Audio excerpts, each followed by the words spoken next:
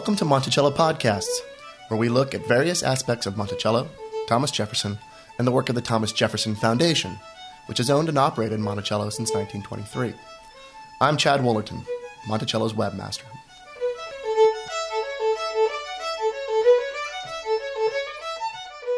Jefferson once famously wrote to John Adams, "I cannot live without books." What is less known is that for at least part of his life, Jefferson could not easily read without the assistance of corrective lenses. Recently, a visiting scholar at the Robert H. Smith International Center for Jefferson Studies spent some time at Monticello to get a better look at how Jefferson saw the world. Sean Tubbs put together this report. Jefferson lived during a time when the science of optics and the craft of spectacle making were laying the foundation for dramatic changes in design and technology of eyeglasses. As literacy spread throughout Europe and North America, so did the need to help older eyes make out letters on the page, especially in dimly lit homes.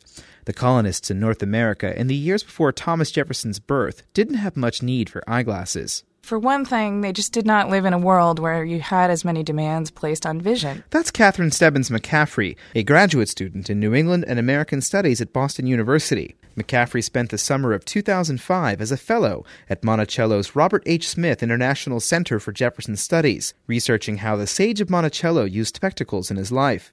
She's working on a study of how eyeglasses evolved to meet the needs of an increasingly literate population. The need for assisted vision grew as the Enlightenment began to change the Western world. There you have this clear world of not just reading, but also the growing importance of writing as part of being a literate person. I mean, people who were literate in the past weren't necessarily able to even sign their own names, even if they could read.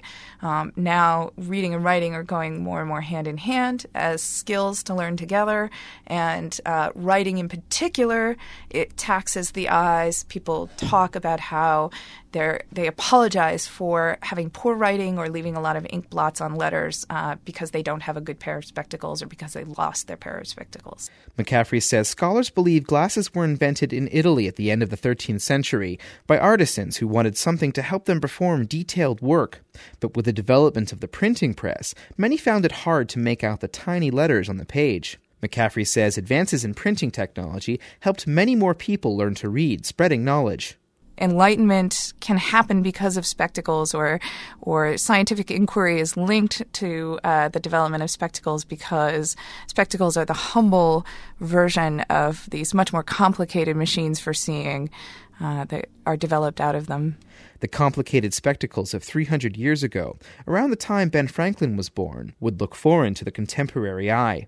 McCaffrey describes what you'd get in a London spectacle emporium circa 1725. First of all, there would be no arms on the side. They're known as temple pieces.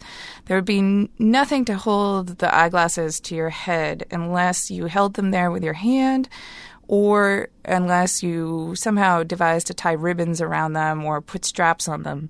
They might be made of horn, or they could be made of various types of metals, say, copper, or they could be made of leather. But the most durable would be to have a pair of leather frames. Those were usually thicker, had a thicker bridge between the two pieces of glass. They, obviously could bend and not snap in two.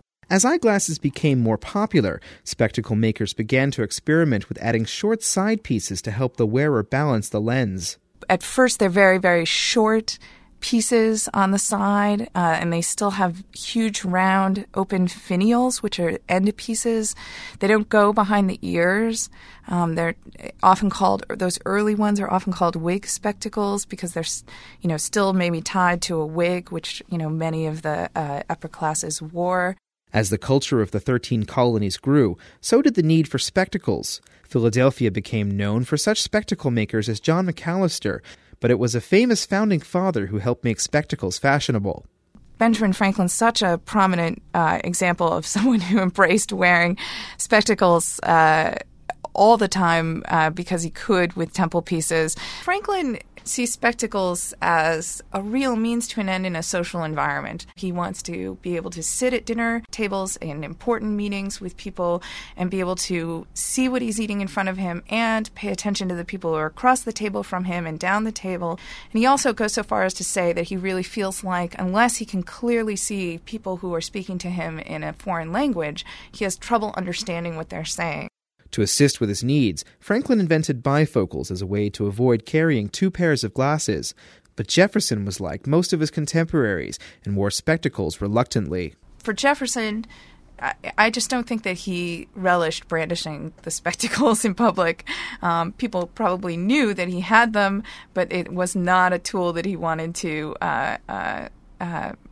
flourish and deploy in the same way for Franklin. Jefferson wore eyeglasses to help with a mild case of myopia. Some of his glasses are on display at Monticello, the frames crafted from silver. Jefferson would pay up to $15 a pair, about $100 in today's money. McCaffrey says he would wear spectacles while reading, but also while touring his estate. He could definitely find it very convenient to use bifocals as he is out taking notes in his ivory notebook, surveying the grounds of his plantations, etc. Jefferson is known as one of the country's greatest natural scientists, but McCaffrey says he wasn't interested in studying the nature of vision until after he left the White House in 1809.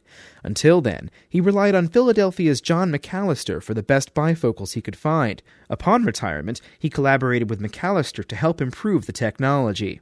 In her research at Monticello, McCaffrey has been reading correspondence regarding a unique pair of glasses of Jefferson's, which, as Gay Wilson actually points out, work like trifocals because they're so small. You can peer over the top of them altogether.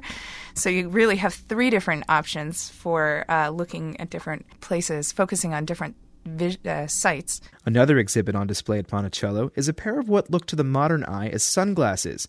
McCaffrey says these glasses weren't quite like Ray-Bans. They are not really sunglasses in the way we think of that, sunglasses as controlling UV rays or interfering with UV rays.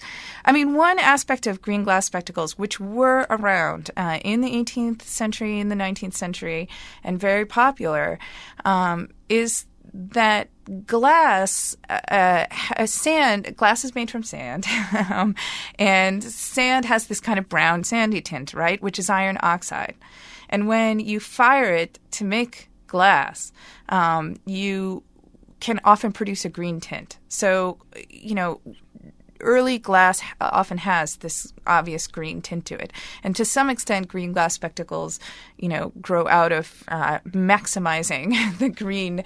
At the same time, people are trying to make glasses achromatic, clear, fully clear. Other people are maximizing the green tint.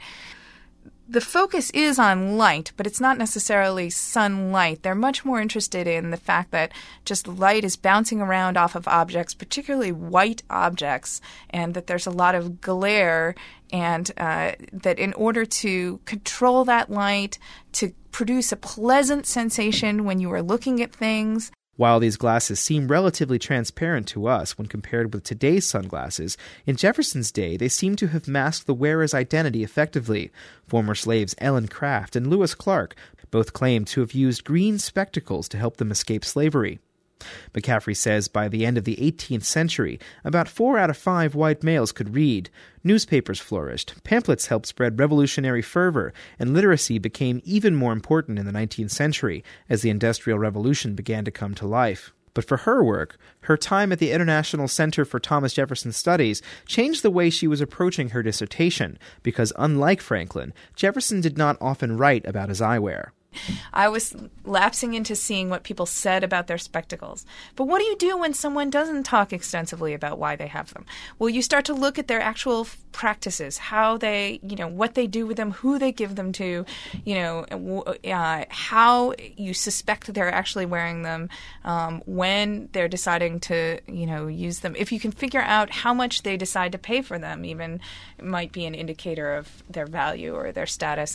McCaffrey says she's exploring several other avenues, such as noting where and when Jefferson lost his spectacles, or considering why and how Jefferson gave spectacles as gifts to both the free and enslaved. She's even found herself imagining how Jefferson might have used his copy of the famous optician George Adams' book on eye care to fit himself with glasses.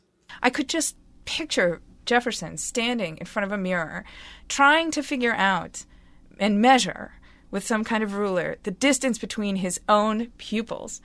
I mean, to me, that just seems like a maddening practice to have to go through in order to accurately describe for yourself.